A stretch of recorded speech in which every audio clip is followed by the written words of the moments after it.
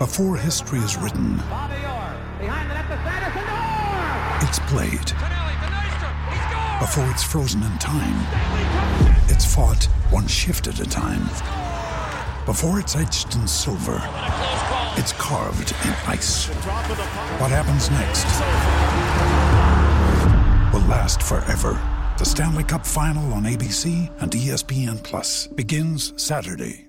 Another day is here, and you're ready for it. What to wear? Check. Breakfast, lunch, and dinner? Check. Planning for what's next and how to save for it? That's where Bank of America can help. For your financial to-dos, Bank of America has experts ready to help get you closer to your goals. Get started at one of our local financial centers or 24/7 in our mobile banking app.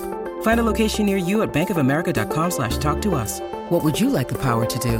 Mobile banking requires downloading the app and is only available for select devices. Message and data rates may apply. Bank of America NA, member FDIC. Ryan Reynolds here from Mint Mobile. With the price of just about everything going up during inflation, we thought we'd bring our prices down. So to help us, we brought in a reverse auctioneer, which is apparently a thing. Mint Mobile Unlimited Premium Wireless. How to get 30, 30, bit to get 30, bit to get 20, 20, 20, bit to get 20, 20, bit to get 15, 15, 15, 15, just $15 a month? Sold! Give it a try at mintmobile.com/switch. $45 up front for 3 months plus taxes and fees. Promo rate for new customers for limited time. Unlimited more than 40 gigabytes per month. Slows full terms at mintmobile.com. We took it all. We brought them to our land. An endless night, ember hot and icy cold. The rage of the earth. We made this curse. Carved it in the blood on our backs. We did not see. We could not, but she did. And in the end... What will I become? Senua's Saga. Hellblade 2.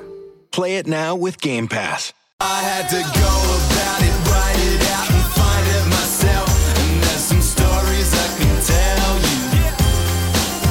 I had to fail. It's the final word story time, 156. I'm Adam Collins. I'm in London. He's Jeff Lemon. He's in, I would imagine, Dharamshala. Hello, Jeff.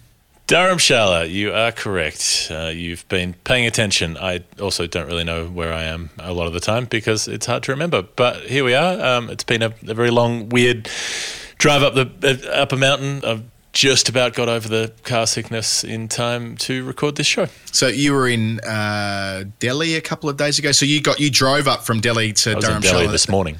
So you drove from Delhi to Dharamshala. That's a 12-hour drive or something. You did that via car? No, we flew into wherever the place is that's kind of closer, and then an hour or 90 minutes or whatever it was in the car to get up from there.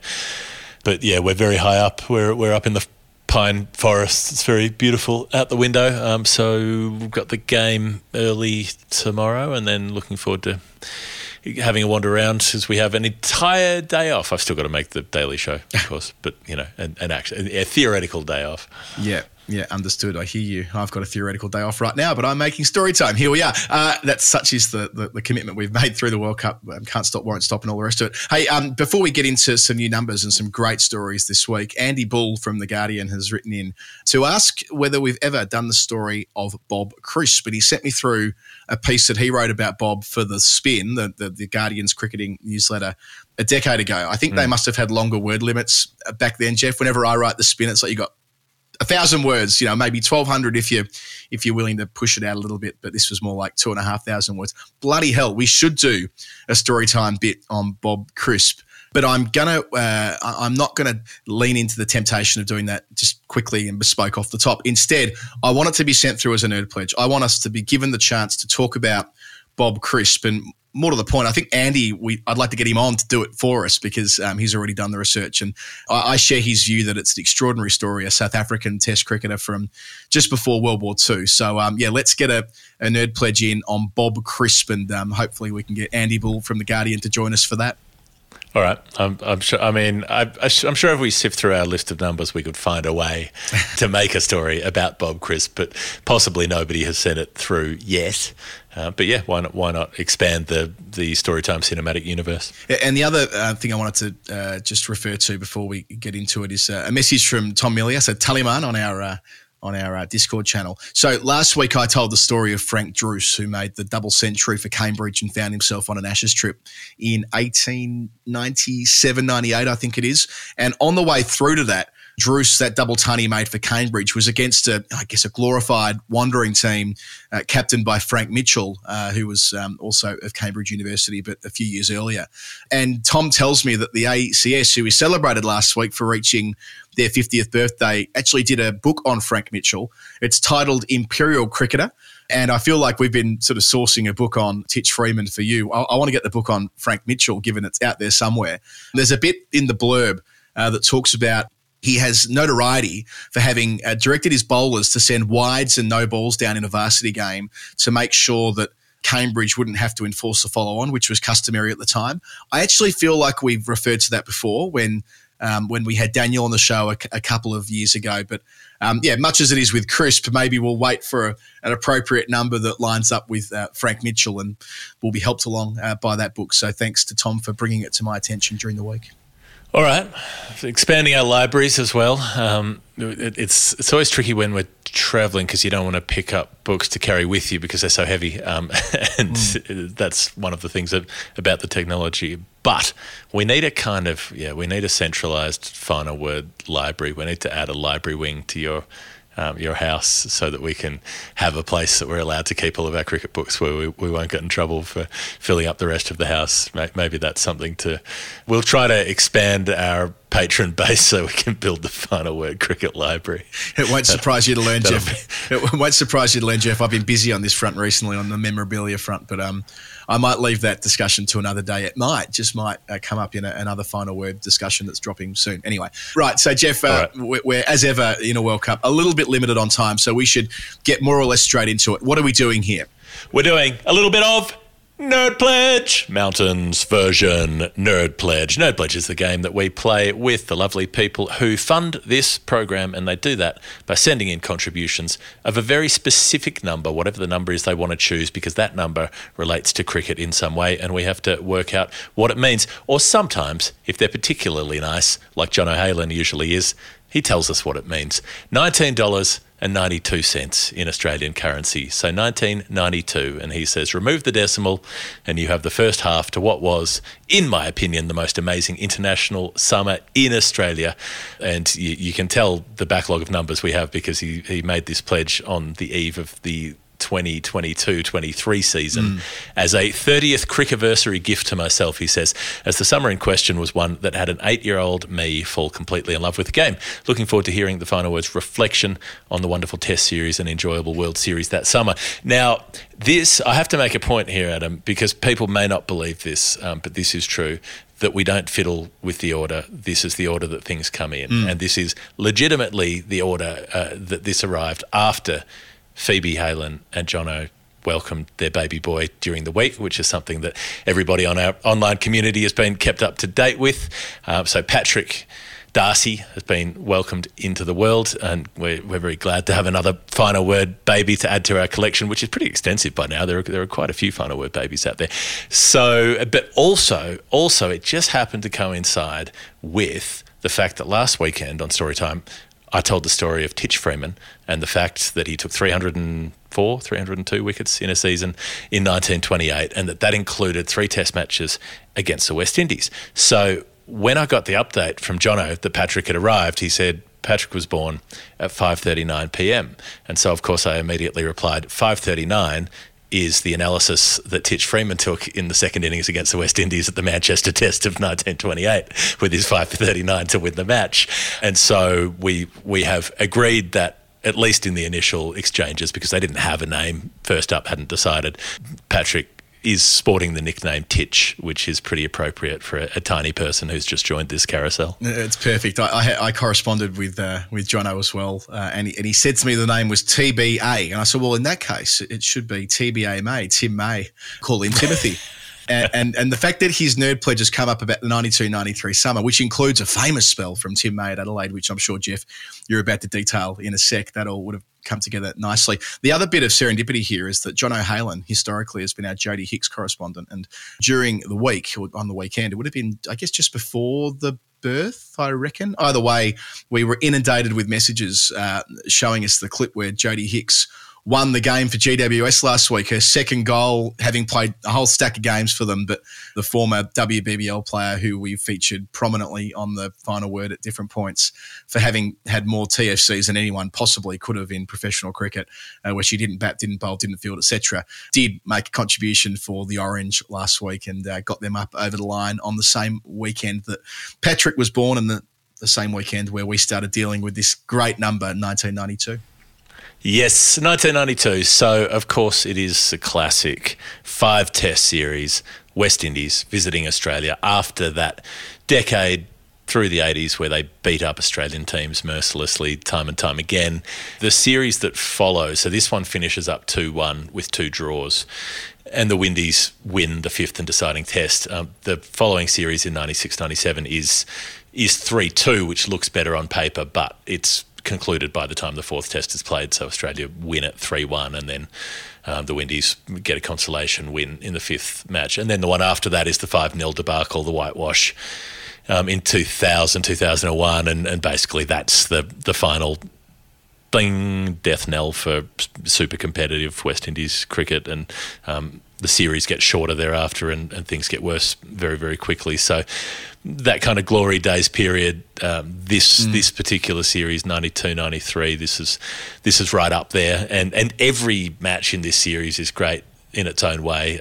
Even, the first test is the draw. Australia trail by 78 on the first innings in some strife and then put on 308 with David Boone making a ton, Kirtley taking a 5, and the Windies hang on right at the end, 8 wickets down. They've got 133 on the board. That scorecard's extraordinary. 3 ducks, 2 scores of 1, 1 score of 4. All of the batting in that last innings is done by Richie Richardson, who makes 66, and Carl Hooper, who makes 32. Both of them batting very, very slowly, and nobody else makes a run, and they're 8 down. It's extraordinary. I don't want to steal your thunder too much here, Jeff, because I'm going to come in over the top and talk about the World Series Cup of that summer in a bit. But that what I do remember of that test, because I agree with Jono, that summer is when I go from, in 91-92, I was in grade 1 going into grade 2. And of course I was obsessed with what was going on. But, your brain grows so much in 1 year. I had a much better feel for it in 92-93. And, Dino being left out of that first test at Brisbane, we spoke about that when Dino passed away a few years ago, was a huge deal. Damien Martin making his debut. And so it was when David Boone dug in, and I think it was 111 Boone he made. I remember he brought up his 4,000th test run in that innings. Don't ask me why, but I remember it came up on the screen, David Boone, 4,000 test runs, after Keith Atherton made a brilliant century to give the Windies a pretty healthy lead. So, pretty much every test in this series, I can signpost by where I was. And I know Boonie's 100 was on a Sunday, so I was watching at my nan and granddad's house in front of the telly, probably 1 foot away from the television, eating a Sunday roast and being told to get out of the way of the TV and so on. But, that this was that summer for me as well. So I kind of have that, all these reference points that are in my brain as you'll detail the test match scores and so on. The second test in Melbourne, you hear a lot about certain parts of this test, but you don't hear about another bit, which I'll come to in a moment. So Australia go big, make 395. They're in some trouble at one point. What are they, 115 for 4 or thereabouts? David Williams, this is the bit I hadn't heard much about before, the wicketkeeper at the time, drops Alan Border, misses a stumping off Mark Waugh, both of whom go on to make hundreds, 112 and 110. Before the end of day 2, Merv Hughes comes out and knocks off the top 3. And then it's mostly Craig McDermott the next day. And, Shane Warne takes 1 wicket in that innings, which is Curtly Ambrose, after bowling plenty of overs, doesn't look like he's in the game. Williams, after these 2 misses, which have allowed Australia to put on this big score, makes a first ball duck as the Windies are all out for 233. And then in the West Indies subsequent innings, he makes a duck off 21 balls. It's got to be one of the worst matches ever for a wicketkeeper, I reckon. And David Williams I didn't know much about. I kept thinking, wasn't it the name of the actor who played Mr. X in the X-Files? Wasn't that David Williams? Or was it? There's Michael K. Williams who plays Omar Little in The Wire. But I have a feeling it might have been David Williams. I didn't look that up. For Mr. X, as the one who has to replace Deep Throat after they knock him off at the end of season 1 in a dramatic season 1 finale, the assassination on the bridge. Apologies if that's a spoiler. You've had 30 years to watch the X-Files, sort your life out. But Yeah, I mean, Dave, were you familiar with David Williams? Because he gets dropped after this, and then he comes back 5 years later and he plays 8 more Test matches, goes on a tour to Pakistan, plays in a tour when England visit. He makes another 4 ducks in his following 13 innings, top score of 68. Safe to say things didn't go extraordinarily well, at least with the bat, for David Williams as a keeper at international level. I think the main thing was that after the era where Jeff Dujon was such an important part of the Windies team, they did struggle to find a permanent replacement for quite a number of years. So, I mean, Junior Murray was in and around the side in the mid-90s. They had Courtney Brown as well, who dropped Steve Waugh and all the rest. But, yeah, they never quite settled. They were chopping and changing in that position. From that test, the noteworthy thing there for Mark Waugh especially, I mean, he'd made runs for Australia, but he found a way to make it work against the Windies. There was a suggestion in that part of his career that he was vulnerable against the short ball, and that was actually enhanced by this innings, because what Waugh was doing, which is quite common now, but back then wasn't, he was backing away and playing the ball over the top of the cordon with great regularity. So back then the convention was you get inside the line and you duck, or you pull or you hook. But Waugh was doing it the other way. And meanwhile, Border playing one of his great innings, having missed out on Test centuries for so many years against the Windies, having made glut of runs, but rarely making centuries in the back of the 80s or middle to the end of the 80s. He was quite productive through this period and made a whole bunch of centuries at home. And this was an important one to set it up, of course, before Shane Warne does what Shane Warne does, after Phil Simmons does what Phil Simmons does in the chase.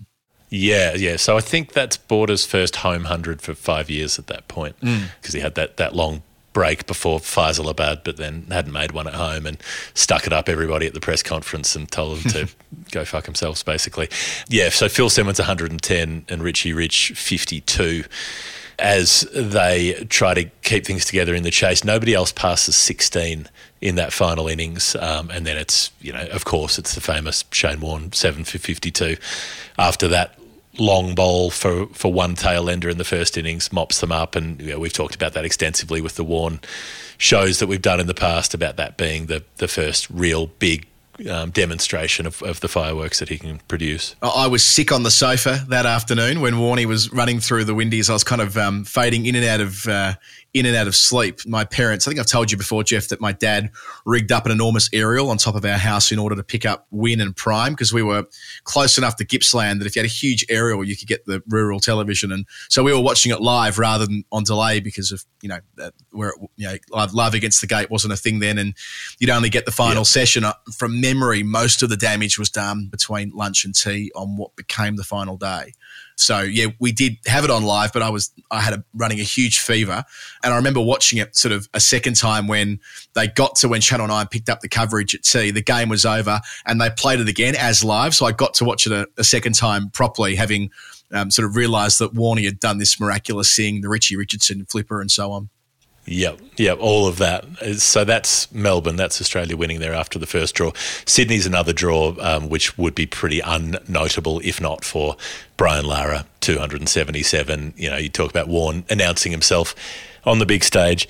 That's Lara doing it for West Indies, such a young player. We've talked about that innings before specifically. It's, what was it, his 5th test match, something like that. He's very early in his career. He's a young man.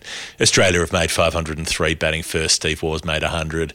The Windies respond with 606. The bit that I like is that they add a further 125 after Lara gets out. So Jimmy Adams is out there, 77 not out, and bats with the tail, even after Lara does his miraculous thing and just kills the game with that innings. But also, it's safe to say for certainly once he passes 200, a lot of the talk is like, does he catch Sobers today? Well, he doesn't catch Sobers that day. He has to wait another year and a half, whatever it is, before he finally catches Gary with the 365 that was at that point still the highest test score. But he looked a red-hot chance before getting run out for 277. Yeah, and the rained out day, I think, played a role in all of that, Jeff, if I recall correctly. It was that they batted on. Rained out day in Sydney?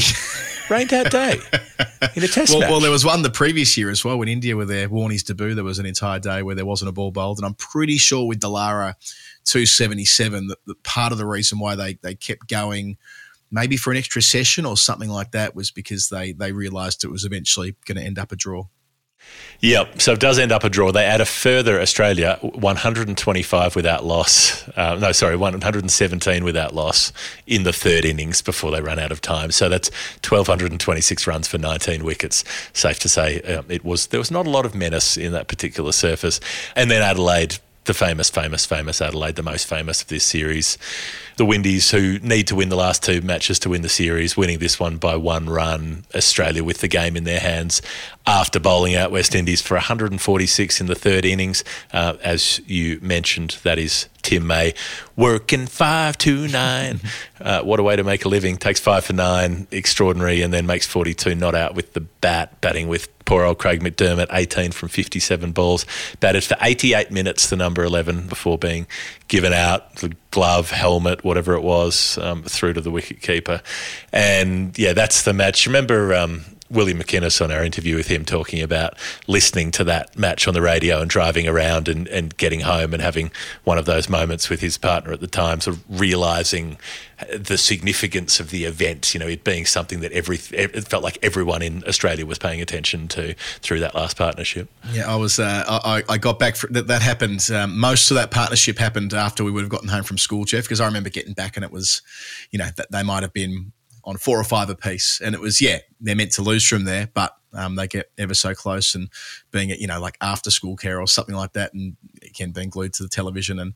And so it proved the next week too, although most of the damage at Perth was done on that Saturday afternoon when Kirtley takes a 7 for 1 and the rest of the test matches a debacle. Yeah, 7 for 25 is the innings analysis. 7 for 1 is the spell for Kirtley, who also took 4 for 46 to win the Adelaide test. So that's the real triumph moment for him. They stuff Australia by an innings in that last match, and it's a phenomenal comeback from being 1-0 down after 3 to be able to knock off the entire thing and claim that series. You talk about last gasp, the 1 run in Adelaide and then storming home in Perth on how many times I've watched that 7 for 1 spell, maybe more than almost anything, I suppose.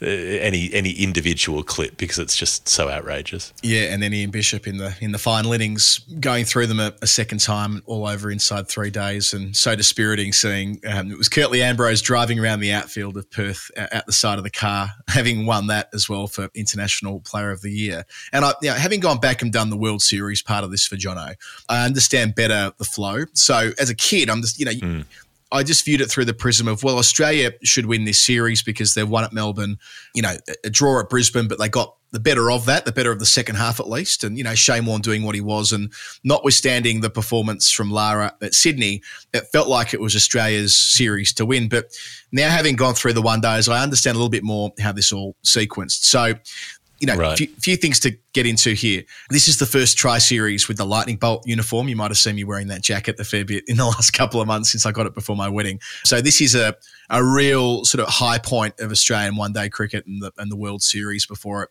kind of plateaus perhaps towards the end of the decade. Pakistan, the third side in it. And Pakistan won the World Cup at the MCG March 92. So Pakistan win the World Cup. Win the World Cup. 6 months after, not even 6 months after, being there for that. Well, I guess it would have been about half a year. They returned to be there with Australia and the Windies. And, Dino's back in that one-day side, so that subplot continues. It became a bit of a psychodrama by the end across those 2 summers. But, Dino's there. And Australia I went through, I'm not going to go through every game, but a few that stood out to me. The genius rain-reduced Mark Taylor game. This is where it's a 30-over game, heaps of rain in Sydney. Again, Australia make 9 for 101 in 30 overs, which, in context is not a bad performance at the time because, 101 runs in 30 overs then wasn't a bad clip in the pre-T20 era.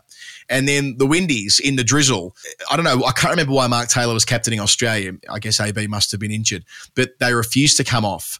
When the rain was coming down, the umpires and Taylor were working to keep the game going. So much time had been lost to rain, and the bowlers go to work. It's Whitney at the start, then Paul Rifle, the Waugh brothers. I remember Steve Waugh getting a wicket with his slower ball. I reckon it was to get Keith Arthurton, who'd made the 100 in Brisbane a couple of weeks earlier. So the first slab of these World Series games are played after the Brisbane Test. Between Brisbane in, let's call it the first week of December, and Boxing Day, they cram in all these one-dayers. Back when you'd play 8 group games each to eliminate one side, which of itself sounds crazy now. Anyway, so Australia get the job done there and bowl out the Windies for 87 and give themselves some belief, right? You know, they've won the test.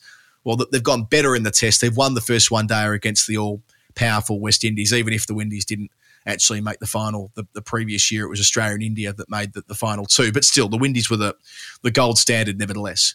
There's the last ball tie at Hobart. Again, after school, I remember, you know, the first game there, that rain-reduced one, I remember I was up in bed and my parents let me watch it in the bunk beds with Ben, my brother.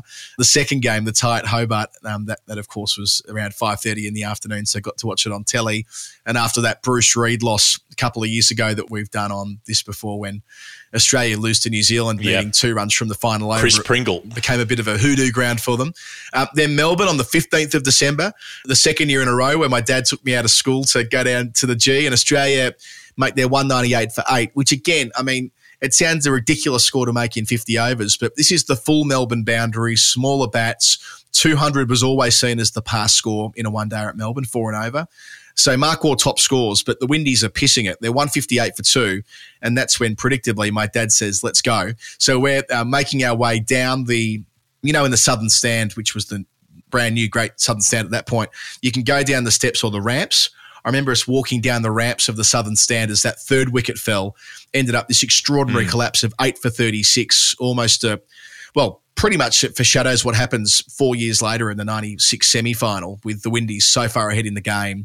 From 158 for 2, they're knocked over 36 runs later. Mark Waugh taking 5 for 24, his best ever figures in one-day cricket, and I saw none of it despite him being my childhood hero or one of them. And Australia win that by 4 runs, a total classic of the era. So we were on the Southeast Arterial, as that freeway was then known. Of course you were. As listening to it on the ABC. But you got to offer your respects to General Sir John Monash. You know, you got to, even if it hadn't been named after him at that point, you got to feel the vibe of the man who revolutionised synchronising the different arms of the forces towards the end of World War I. Hey, we've got tanks, we've got planes, we've got foot troops. What if we used them together? What if we go in a way where they supported one another? And what if we go around? Why don't we go to the flanks? So 2 days later in Sydney, another one that always comes up around this summer. So the Windies make 214 for 5, whatever, no big deal. Desmond Haynes 94, but Pakistan all out for 81, chasing 214 in 48 overs. You know, they lose by 133 runs. I don't want to. Filthy. I don't want to say it's of that era, but it's obviously of that era. Phil Simmons, and this was the summer of Phil Simmons in so many ways. 10 overs. These are the figures. Yeah, 10 overs, 8 maidens, 4 for 3. So 4 wickets for 3 in 10 completed overs. Still the most economical figures in one-day cricket, and so they'll be forever. We can be fairly certain. And, you know, that Phil Simmons celebration where he would pump his hands in the air like that, I mean, I still do that, you know, and I'm 39, right? Like, not so relevant when you're bowling off spin, but, you know, when you used to charge, you know, the dream about bowling.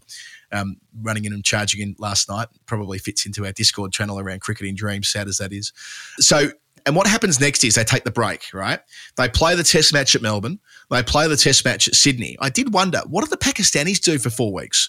You know, or whatever it worked out to be. Because there's this nice gap. Did they spend their Christmas in Australia or did they go home for 3 weeks and return? And I don't know what the convention was there, but, you know. Anyway, the Pakistanis are doing abysmally. They're losing everything, especially in the second half of the group games. That they pick back up after that Sydney test where Lara makes 277. And, you know, and it's pretty formulaic after that point. Australia and the Windies keep winning, although the Windies do a little bit better against Australia and they finish second. Australia finished first. And then we're into the finals. And, Jeff, I'm not sure if you remember it in quite the same way, but to my way of thinking about it, it was kind of like the grand final of cricket then, and that sounds crazy, right? They've played all these one-day internationals against each other. Then they have a best-of-3 final series, which was built up like, yeah, as I said, like the cricketing grand final with always one game in Melbourne, one game in Sydney, and the third final would rotate from year to year. And that first final does meet expectations. It's the Curtly Ambrose-Dino final where he tells him to take his wristbands off. And looking back through the scorecard, I don't know, it doesn't quite match the myth. You know, I think the myth is that Australia were a good chance to win that. In reality, Australia were a long way off and they were bowled out for 214, but Ambrose taking 5 for 32 in that ferocious spell after Dino was, you know, dumb enough, I suppose he would say himself. I think it wasn't a smart thing to roll up a bowler like Ambrose. And then in Melbourne, it was a forgettable last final, second and last final, the Windies win by 4 wickets after bowling out Australia for 147. So that was that. But, and this is what the point I was making as I started talking before, that second final is on the 18th of January. So the Windies actually had all the momentum heading into Adelaide, the Australia Day Test in Perth. From before Christmas, it was all about Australia and including probably the Boxing Day Test match. But as we moved into 1993, a year that, I've made an entire documentary about in the footy context, and we nearly made one about 92, 93 on the greatest season as well, for reasons that are probably coming through here, that it's such a memorable, distinctive summer. But, by the time we reach Adelaide, the Windies have got back on top, because one-day cricket and Test cricket, the teams are practically the same. And as you explained before, they went on to complete the summer. They win the one-day series 2-0 or the finals 2-0, and they win the Test 2-1. But, what a great time to be a kid. There's enough crossover in that era, with the teams being broadly the same, and then you mix it up. And we've talked about 2005 and England getting that momentum up through their one days against Australia to launch into the Test series and tackle and that kind of thing.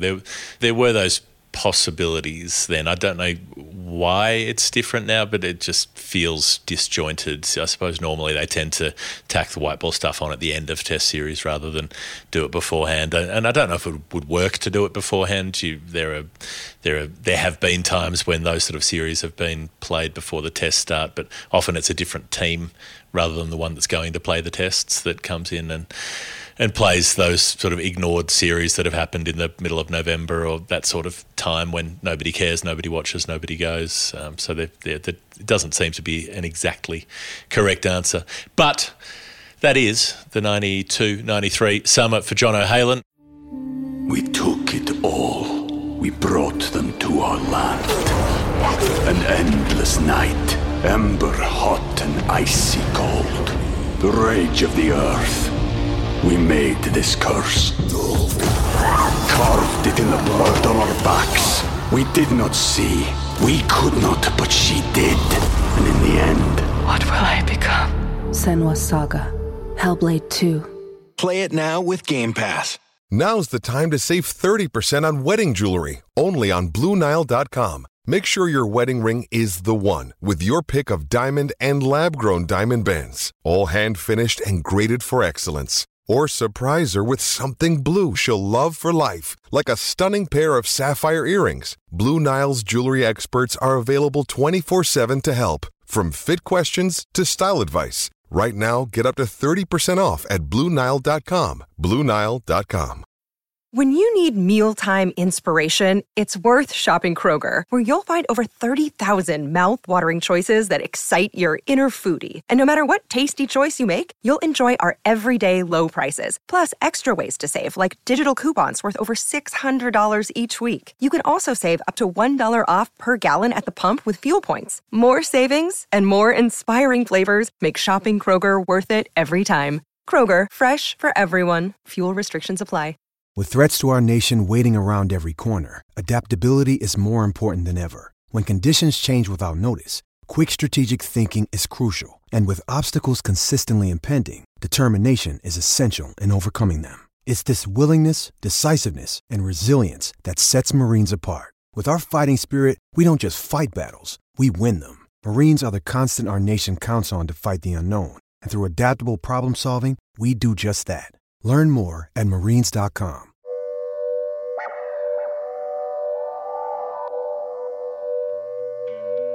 I'm Glenn Maxwell. Make sure you listen to my favourite podcast, The Final Word. I think we need to crack on to our next number, which comes in from Will Sandford.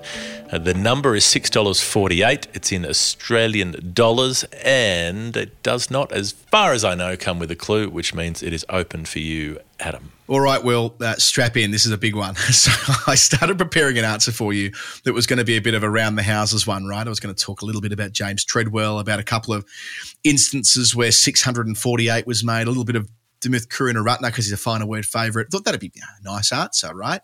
The 648th Test match, bloody good Test match. That was in Auckland in 1969, where the Windies chased down 345 in the fourth innings in just 69 overs. It's one of the best fourth innings chases ever, with Seymour Butts making 169 in 215 minutes. I had all this stuff prepared. I thought, that's about enough, and we'll leave it there and we'll come back to it and so on. Thought one last thing I'll just check out is who's taken 6 for 48 in an innings. And this ended up being the Rabbit Warren, where I spent quite a lot of time this morning. So 6 for 48 has been taken twice by Australians, maybe 3 times. But let's just focus on the one that happened first. For it was in the third Test match ever played. This was in 1879 at the Melbourne Cricket Ground. Lord Harris's English team in Australia up against Dave Gregory's Australians. His third and final Test match in charge. Of course, Dave Gregory in charge at the very start of Test cricket, or as it was later designated. Now, let's just deal with the Test match to begin and then get on to the fun stuff, right? So this Test at Melbourne, it was the only Test of the summer, and the reason for that will become apparent in a little bit. England all out 113 and 160. The Demon Spofforth takes his 6 for 48 in the first innings, our number. In the second innings, takes 7 for 62. What a stunning all-round performance. That 6 for 48 includes the first ever Test hat-trick. Royal, McKinnon, Emmett. You beauty. They were 26 for 7. It's a fairly significant day in Test history. First hat-trick for Australia. Spofforth doing that to England in the third Test match. That would have been sufficient. Again, I would have been happy to have left it there and perhaps talked more about the hat-trick or talked more about Spofforth and so on. But then I realised I couldn't leave it at that. So in the middle of that Test match, as England made 113 and 160, Australia made 256. Alec Bannerman, brother of, made 73. Charles made 15 and 15 not out chasing. They needed about 30-odd to win, I think. And batting with no, not 30. It was 19 to win, sorry. And batting with Charles Bannerman at the end was the great Billy Murdoch. 4 not out when Australia win the Test match. Billy Murdoch, goodness gracious me, what a man, what a player, what a story. This particular story about Billy Murdoch, I understand this thing happened, but I knew nothing about the thing I'm about to discuss. Did he just decide to start playing for England halfway through the Test match? Turncoat, the great turncoat. It did cross my Billy mind Murdoch. After learning more about this. I've now since pondered, how did he end up playing for England? Let's go up the Hume, as it was probably known then, maybe not even that. Let's go to Sydney. After the Test match, Lord Harris's touring team was set to play a match at the Association Ground, later the SCG, against Dave Gregory, the Australian captain, his New South Wales side. So New South Wales against the Lord Harris 11, a timeless match in theory at least, beginning on the 7th of February, 1879, about 2 or 3 weeks after the Test match. Lord Harris's side in the first innings make 267. Monkey Hornby, who, Jeff, you've told the story of before, he makes 67 opening and top scores for the tourists. Fred Spofforth, who's playing for New South Wales, of course, as ever, 5 for 93, because he takes 5 for in every innings he seems to bowl in, across 44 overs. He just did that for fun. In reply, New South Wales are bundled out for 177, but Billy Murdoch, the Australian superstar, carries his bat for 82. 82 not out of 177 opening the innings. The Wisden Almanac referred to it as one of the grand innings of its time, and it was played in front of roughly 10,000 people on a weekend. Nevertheless, as was the requirement at the time, which I touched on earlier, they had to follow on because they were within 80 runs, and the follow-on, A, was, I believe, compulsory then, and B, it was fewer runs required. So 80 was enough, and they were trailing by more than that. So follow on New South Wales did, and this is when it gets wild. So Murdoch's opening the batting with Alec Bannerman, his Australian teammate. Now let's just cross to the umpire here. The central umpire was a chap by the name, well, I say the central umpire, one of the two central umpires, not that there's a third umpire then, was a chap by the name of George Coulthard. I would love to do the story of George Coulthard at some stage. He's 22 during this match, umpiring at Sydney. Now, he's not from Sydney. How'd that happen? He's very much from Carlton. Well, he's playing for Carlton by this point. He's a superstar. Okay. A superstar for Carlton. Wins 3 VFA flags for them. He's a leading goal kicker a couple of times. He's the best player for Victoria in the intercontinental games that are played before Federation. So this guy is a serious sportsman. Yeah. He umpired the Test match at Melbourne a couple of weeks earlier at age 22. He's a cricketer as well, I should add. Were they just like, well, this guy leads up strongly on the wing and has a good pair of hands. I bet he knows if it's pitching outside leg stump. I think it's because he played for Melbourne. He was a Melbourne Cricket Club player, and this game was played at the MCG. So I can only imagine it's some link through What, and they just raffle it? They just grab someone out of the ranks? Oh, yeah, he's pretty good at, impact outside the line. So he'd officiated in this test match at 22. There's never been a younger test umpire, by the way. This remains the record, not surprisingly. I'll bet. He was a cricketer. He went on to play a test match in 1882 in England. So, he was a cricketer as well, played one test match in 1882, played for Victoria, primarily was a football player, ran a sport and tobacco shop in Lygon Street, survived a shark attack when he was over, I think he was in WA by this point, if I've read this correctly. He crossed the country to participate in a bare-knuckle boxing bout for huge money. What? And found himself in the water and survived the shark attack on this trip. So... Don't go to Cronulla. He won't survive a shark attack there. Sharks coming to get you. But hang on. So he umpired Test cricket before he played Test cricket? He umpired Test cricket before he'd played Test cricket. And he must have just loved umpiring. And he punched a shark. Did he punch the shark? Well, I don't know how else he survives it. He must have punched the shark, Kelly Slater style. Like, don't jump the shark, punch the shark. Well, if you've gone over there to be a boxer and you're in the water and a shark bites you, you just keep boxing. It's a That's good how point. you get out of shark attacks. He's also the first football umpire. Apparently, football games were officiated by the players on the ground, kind of like the way you might in high school, right? You umpire your own game. He's the first person to wear white and umpire games of football in Melbourne. Again, all before Federation. So he's this Carlton superstar in the VFA, Victorian superstar. Did he referee his own machine. boxing matches? And, well, he seemed to have that zeal about him. He enjoyed having the whistle or having the ball counter. Right. That I expect they had ball counters back then. Yeah, first Chief Justice of the Supreme Court as well. It's really good at decision making. Well, sadly, look, who knows what he might have gone on to do. Tragically, he contracted tuberculosis and died at the age of 27. So he had this really serious life, George Coulthard, and passed away very young, very, very young. Right, with all that in mind, let's go back to 1879. Let's go back to the Association Ground in Sydney. Let's talk about briefly a chap by the name of Alexander Webb. He's playing for the Tourists. He's of Bethnal Green, which I was briefly. He's of Middlesex as well, where he had a champion career, and he's playing for Lord Harris's team. He collected the ball and he ran out Billy Murdoch for 10 by the assessment of the square leg umpire, George Coulthard, and all hell breaks loose. Because of this, well, there's lots of reasons which I'll go through. After the test match, Lord Harris became quite chummy with George and said, "We've been asked to appoint an umpire for the game against New South Wales. How do you feel about coming up to Sydney for a week? We'll pay your way. You can come up with us." So having done the test match, presumably by appointment of Melbourne Cricket Club, he now goes to Sydney as the England appointed umpire for this game in Sydney, in New South Wales, which is a different colony. Remember that Victoria and New South Wales, it's not one Australia at that point, far from it. Sure.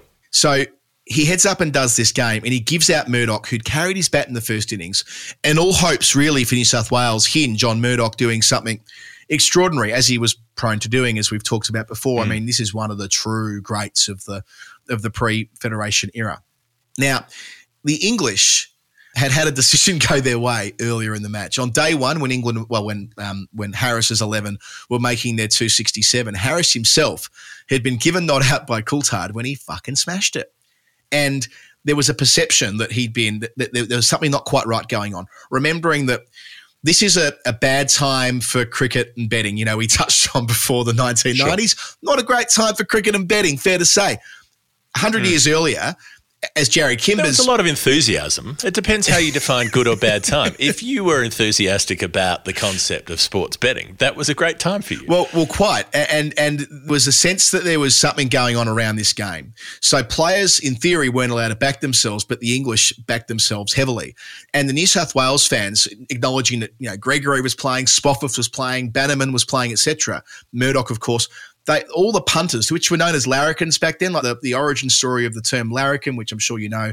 I wrote an essay about it at university, and to be a larrikin was to be, shorthand, descendant of convicts, right? You're a rough, right? You're rough as guts, and the convicts the larrikins, who were also known for their gambling, they had their own enclosure at the SCG where you could punt, and they backed New South Wales off the map, and New South Wales lose Murdoch to an umpire who was from Victoria. This is really important. Who was from Victoria, and they fucking hated Victorians. Later on, when this all moved on, there's a line I read somewhere that there was more suspicion for Coulthard because he was Victorian, not that he was with the English. That was the primary sense of outrage around the fact that he'd given out Murdoch in these, arguably controversial circumstances. So the larrikins... Maybe this was the moment that inspired Henry Parkes. Maybe this is when he said, federation, that's what we need. We need a coming together. We need to build bridges. We need to heal wounds. We need to get me on a commemorative $1 coin in 2001 with my big beard. Maybe that was You don't even know the half of it yet either. You don't even know the half of where this all relates to this. Exactly what you're describing. So there's the run out, right? And the larrikins are kicking off. They're kicking off. They're chanting. They're roaring for Murdoch not to go. Initially, Murdoch doesn't go.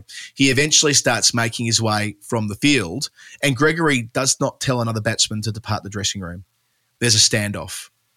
Harris walks to the boundary line, goes up to Gregory.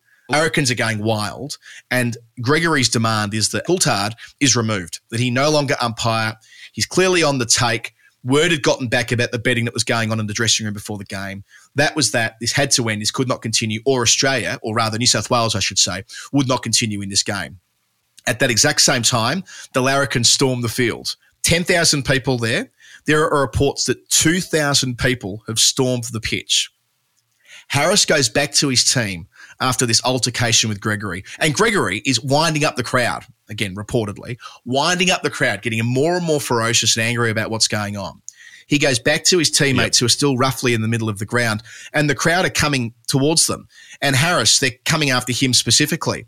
Monkey Hornby detects that somebody has whipped Harris, whipped him, and remember Monkey Hornby, the boxer, gets him, performs a citizen's arrest, and takes him as a prisoner in the dressing room. One of the fans is taken prisoner by Monkey Hornby in the dressing room.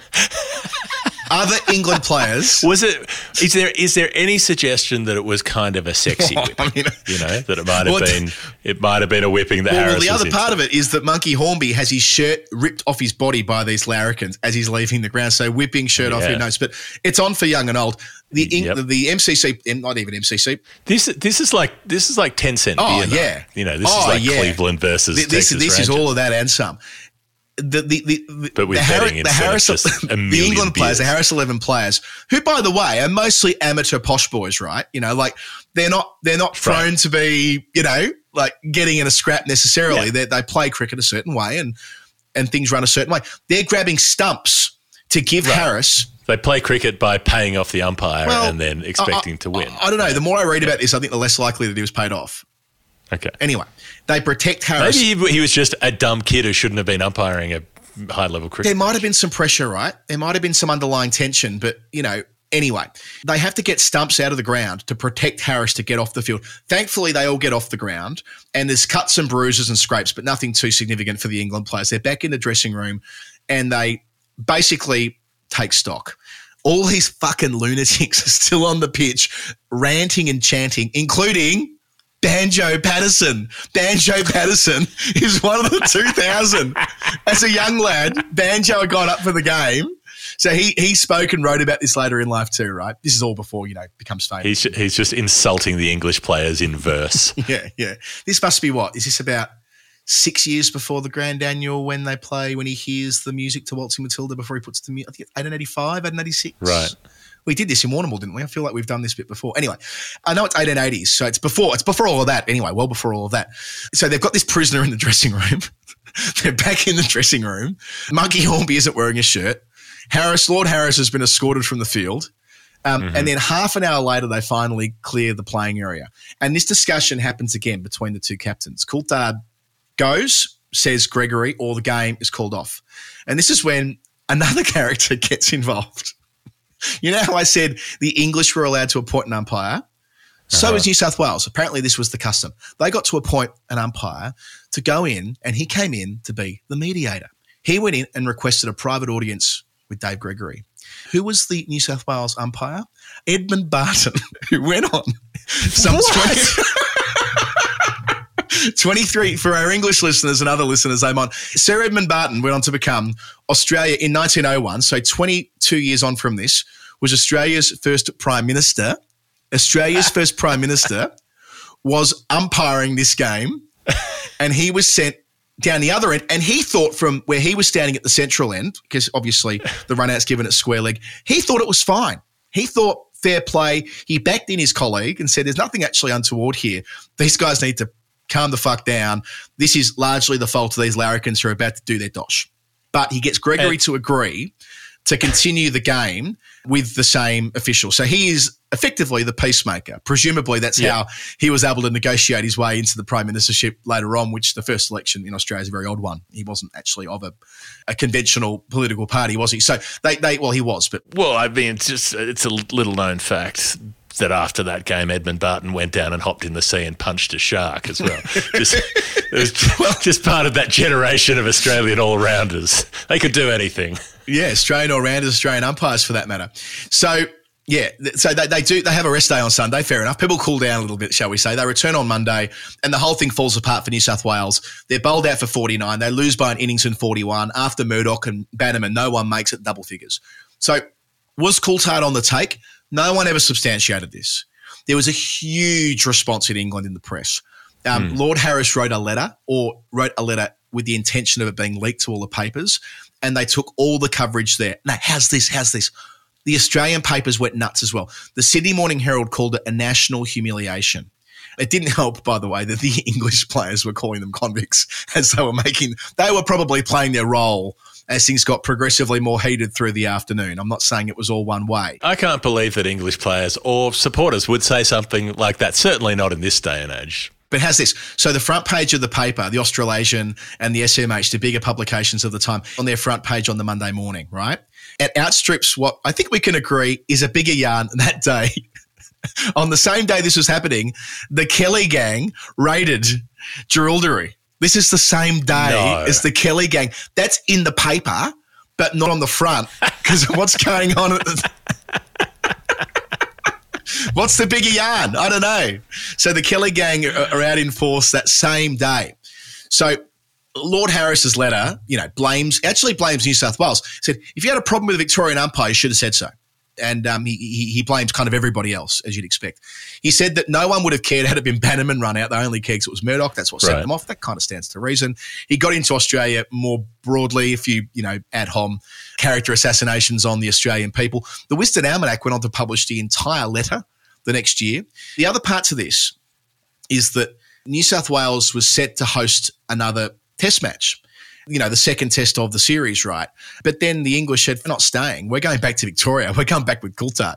So they went back there and played more tour games against the Victorians and so on. So it's the only test of 1879 was the one they played in Melbourne before rocking up there. Harris gives another speech before he leaves. He's still fuming. And it's really bad blood as they leave. Now, a year and a bit on from this, Billy Murdoch is now the Australian captain. He takes a side to England for the 1880 series, but no one really wants to play them. The bad blood is such that counties are saying no. The MCC rejected a game at Lords. They said, we're not playing these guys, even if there wasn't as many. There was a bit of turnover in the personnel. But then Surrey, through the intervention of W.G. Grace, Surrey and Lord Harris, who was quite positively disposed to Murdoch, he never blamed Murdoch for what happened, came together and said, why don't we host a game instead of Lords at the Oval? And so they did. And they played a game that Spofforth didn't play in front of 45,000 people. 3 Grace brothers were involved. It became what retrospectively was known as W.G. Grace's test debut. And it was the 4th test match played. So the 3rd was in Melbourne. The 4th was at the Oval. And they found a way through that tour to put the bad blood and the Sydney riot behind them. And that, of course, was where we started on this. Billy Murdoch and Lord Harris and Edmund Barton and a bloke called Jules Coulthard, all happening on a weird Saturday afternoon in Sydney in the February of 1879, Jeff. And that story and that number was for Will Sandford, 648 AUD. Hope you enjoyed it. Round of applause. That is outstanding. And I can't believe I didn't know that story yet, or the full detail of it particularly. God, who would have thought? Who would have thought the English cricketing establishment would hold a grudge after a somewhat fractious encounter with a bunch of presumably absolutely wasted lunatics as well, who were just there on like bad homemade whiskey, and they were putting bets on, and Yeah, there would be people still among us if they could jump the fence and go up there and threaten the players. Getting taken prisoner by Monkey Hornby. Then Edmund Barton sent out to sort the whole thing out with a bloke that punched a shark who played a test 2 years later. I'm tipping. I didn't look at this actually, but if Coulthard played one test in 1882, there's a decent chance it would have been the Oval Test of 1882, which is where the Ashes starts. Hadn't even thought about looking at that. Someone send in something. Bob Crisp, George Coulthard. There's two stories I want to tell. Frank Mitchell as well. Hi, I'm Ebony Rainford Brent, and you're listening to The Final Word with Adam Collins and Jeff Lemon. Well, I've got one that's not so long, that's a little bit more straightforward. It is from Srikanth Agram, and it is, the actual pledge that he sent through was $2, but he said, consider it to be $1 USD. Consider the number to be 100, although it is a nerd pledge, no clues except to say it's not related to Sachin and is in very final word areas. So the problem is, when you say to someone, don't think of an elephant, that old sort of adage, obviously they think of an elephant. If you say it's not related to Sachin, of course, I start thinking about things related to Sachin, so, which presumably means the 100 hundreds, the 100 international hundreds are what you might think of first if you were thinking about hundreds. But 100 hundreds is a very final word area. So look, it could be about running out the non-striker. It could be about Frank fucking Ward. It could be a range of other things that are final word areas. But 100 hundreds is a thing that we're interested in, particularly the first class hundreds and so on. I did wonder if anybody made exactly 100 first class hundreds, but not quite, almost. It's interesting how many players get just past the mark. So Dennis Amos, Les Ames, Ernest Tildesley make 102 of them. Edric and Glenn Turner make 103. Tom Hayward makes 104. So I suppose there would be players would finish the season where they'd made 100 hundreds and think, and Alexander the Great wept for then when no more worlds left to conquer. But I'm interested in the challenge, right? And it's not directly Sachin related, but you and I have been keeping an eye on the Virat Kohli situation, as many others have. And I'm interested in that at the moment, given that he's making one-day tons regularly and should have had another one if he hadn't fucked around. If you just take the single, if you take the single, you go to 96, Jadeja's on strike for 2 balls, he can take a single, put you back on strike, or he can see out the over, whatever, and then just take the one, and eventually you can try to squeeze a 4 from the last ball once they brought the field up. Don't try to hit it over deep mid-wicket when everyone's back on 95. That's not smart. Not the way to go about it. What's that meme at the moment? The more you fuck around, the more you find out. Well, Frat found out. Don't fuck around. Cricket gods are going to get you. Yeah, well, I think he's still doing fine because he still has 48 one-day centuries. 48! It is an insane number. But he was vying for the 49 the other night, which is what Tendulkar made. So Sachin's 100 hundreds, he makes 49 one-day hundreds, 51 test hundreds. Virat Kohli has 78 international hundreds at the moment for India, which means logically you can figure out that he's well behind on test hundreds. So he's got the 48 one-day hundreds, he's got 29 test hundreds, and the one that he made in T20s last year. But in the one-day stuff, I find the career's interesting, the comparison's interesting, because he's nearly at 13,500 one-day runs, Virat. So he's about 5,000 runs behind Tendulkar, who was 18,400 and something. You wouldn't say only 5,000 runs for most players, but I say only 5,000 for Kohli because the number of matches that he's played is so much less proportionally. So he's played 286 one days as of recording here. Tendulkar played 463. So Kohli's played 60% of Tendulkar's matches and made 73% of Tendulkar's runs is the best way to describe that. And there's another thing here, Jeff, is that, I don't know whether you've crunched the numbers on this, but looking at the FTP, without wanting to get too serious here, looking at the FTP and where one-day cricket sits at the moment in schedulers' minds, and we just had the end of the World Cup Super League, but what that means for it, it may well be that Kohli only plays 330-ish, one-dayers. I don't reckon they'll play – let's assume he gets one more World Cup, so he might play 20-something in the next 4 years and then – 10 or so there, and then he'll be, 38, and that might be a natural end points. But he won't reach 350. Yep. He'll end up having a far smaller number of games. He'll end up overtaking Sachin on hundreds, maybe even next week. He's playing England on Sunday before this podcast is released. He might have pulled even with Tendulkar. I'm not sure. But, just of interest to me is that because Tendulkar, 49, yeah? Yep. Yeah, so, but it might well be that he has a comfortably better endpoint than Tendulkar because he won't play those extra 100 games. Right. Yeah. Well, that's the thing. But he makes a bigger bulk of runs, so he averages 58 versus Tendulkar's 44. Yeah. Which is, not like there's a little bit of not out stuff in there because Kohli's so good in run chases. He's often not out on big scores at the end of run chases, but he's made more runs per game, basically per innings, than Tendulkar has by quite a long way.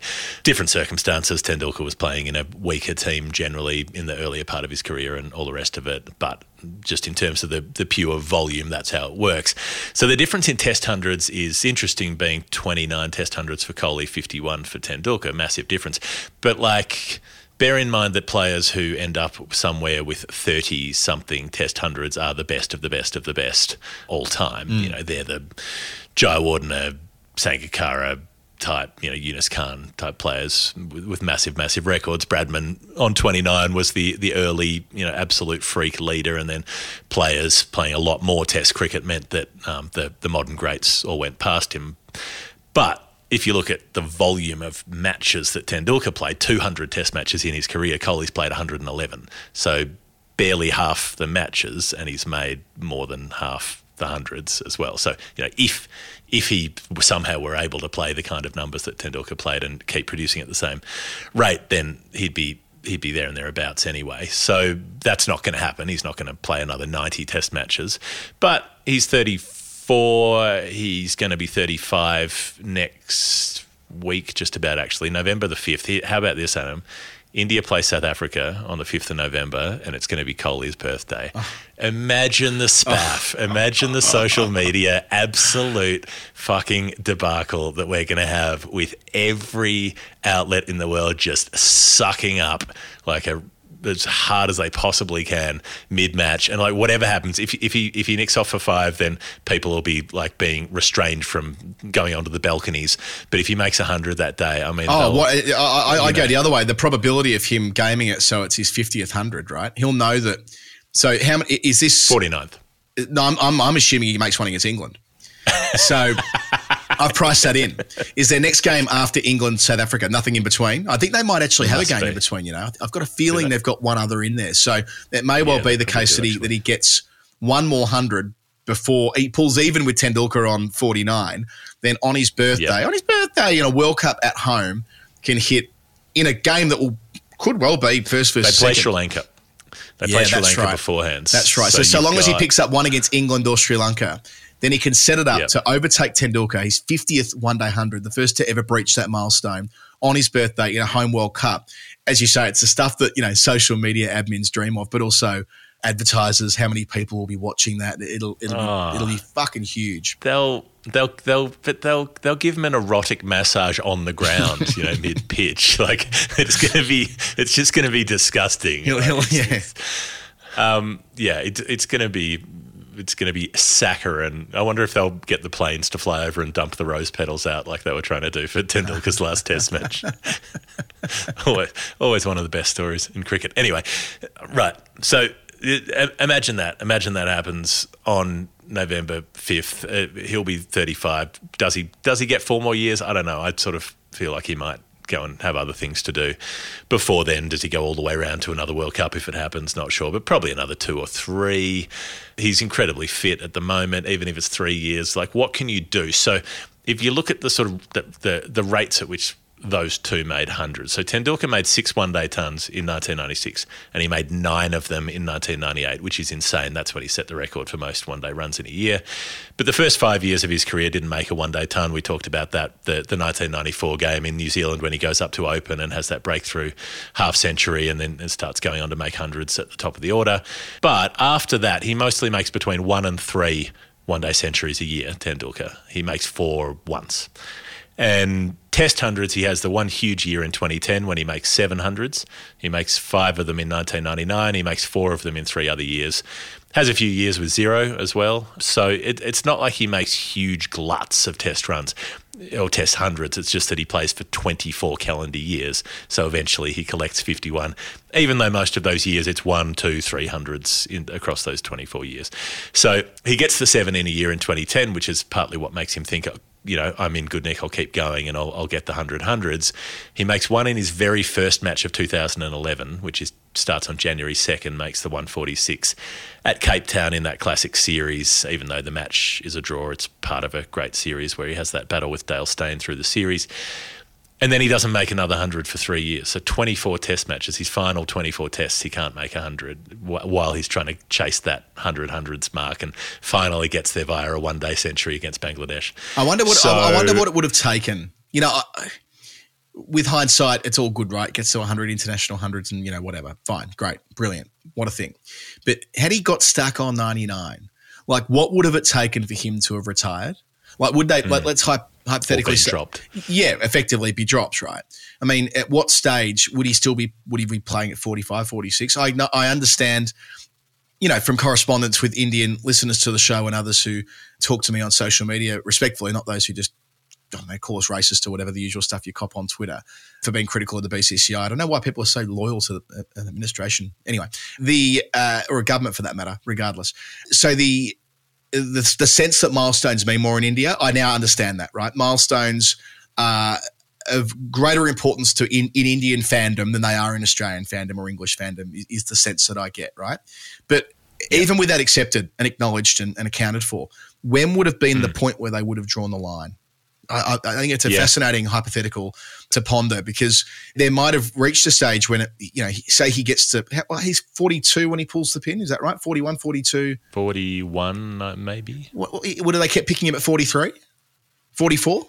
Because it's Tendulkar and you can't, you know what I mean? What do you reckon? He'd still be playing now. Especially if, did he make any hundreds in those games that have been deemed internationals that you and I think shouldn't, like Asia versus, remember there were there were those Africa versus Asia games and so on. If he's got any hundreds that aren't for, what I'd say games that should have that status and they recalibrate it one day and suddenly he goes back to 99 international hundreds, strap on those fucking buckles, Sachin. You're going to be required. You're going to be selected. All that talk about which pads he likes to use will be relevant once again. From memory, I don't remember one, but I have a feeling there might be one in there. But the Asia 11 I remember got smashed up in that World 11 game, the tsunami game. But I don't know about the Asia Africa games. There might be something in there. One to look into. Anyway, the point here being that Collier's had 13 calendar years as opposed to 24. So he's made, this is with one-day hundreds, he's made 5 in a year a couple of times, 4 a couple of times, and of course made that's his test tons, and had his naught for 3 years running from 2020, 21, 22. So, of course, if he played that sort of number of tests, he could rival it, but he won't. One day he's made 6 in a year twice, 5 in a year twice, 4 in a year 4 times. So he's made hundreds at a more bulked rate than Tendulkar was able to do it. And for that includes 4 this year, so that could go up to who knows what by the end of this World Cup anyway. So he had the drought, finished it with his first T20 century in 2022 in the Asia Cup, and he's 4-2 this year, 4 one-day hundreds, 2 test hundreds, so that's 6. So he's 22 short. Could he play 3.5 more years, similar returns, 6 a year? That would just about get him there. I think it's not impossible at this point. I think during the drought a couple of years ago, it looked pretty impossible. But now, maybe by the end of the World Cup, he has a couple more and then he might be on. Just scanning through Tendulkar's hundreds while you were finishing up there, Jeff. So it looks like all of them were made for India, so fair enough. But I would just note that scanning through here, 14 of his one-day hundreds were in losing teams, so nearly 1 in 3. Which I'm surprised by. I doubt there's anyone with a higher percentage of centuries to losing team. I just don't think that.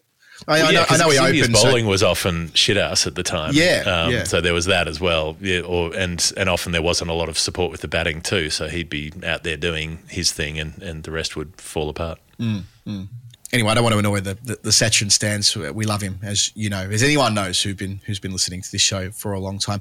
Jeff, that's it for our new numbers today. We've managed to still be here for 70 minutes. We've both got things we've got to get to. We thought this might have been a short show, but we know what the reality is. Whenever we think it'll be a short show, one of us does a 30-minute answer or however long it was that I was talking about 1879, but, no regrets. If you really enjoy what we do here, even if you are relatively new and not across this, patreon.com/the final word, where we make all of our programs and have our online community through Discord. It is the place where you can support financially what Jeff and I do and give us the scope, I suppose, to make this our full-time gig and thus make history shows and weekly shows and interview shows and daily shows as required as it is at the moment during the World Cup. So patreon.com/the final word. Get your nerd pledge in and have your story told. And you can jump on to become part of our lovely online community at Discord, which means that you get the first updates anytime someone has a baby. You get to find out exactly what has happened with babies. And here's a little note for you, Adam. I got to meet briefly young Logan Maverick Maxwell today on the way up to the mountain. We stopped off for a quick hello because Vinny's over here with Logan to hang out with Glenn. So that's very sweet. Oh. They're doing nappy changes and hanging out together and having a nice time. I saw Vinny post today a photo of the 3 boarding passes together. I remember doing something similar when Winnie was little. It just feels super cute seeing your baby's name like in real form with your surname next to it anyway. Boring baby stuff, but yes, that is lovely. And one other thing I did this morning on Discord, I joined the Talkies for the first time. I jumped on with Peggy this morning, so both Peggy and I made our debut on Talkies, and that's simply where there's a chat function, an audio function, where our final word community get together on Discord a couple of times a week to talk amongst themselves, and that was a very nice thing to do. So it's a lovely place. It really is. So get on there and become part of it and nod as well to our Nerd Pledge, Nerdageddon thing that's going on right now, the combat listening, because they're having a really good time trying to listen to every episode in its entirety before the next one drops, which is easier said than done when we're publishing sort of 10 or 11 times a week. So anyway, that's it. This has been Storytime 156. Thank you, Jeff, for your work. Thank you for listening, everybody. We'll be back next week. What am I saying? We'll be back like twice tomorrow. The shows keep on rolling. Can't stop, won't stop. See you later. Have a nice weekend. Bye. So you know what I meant here. I had to go.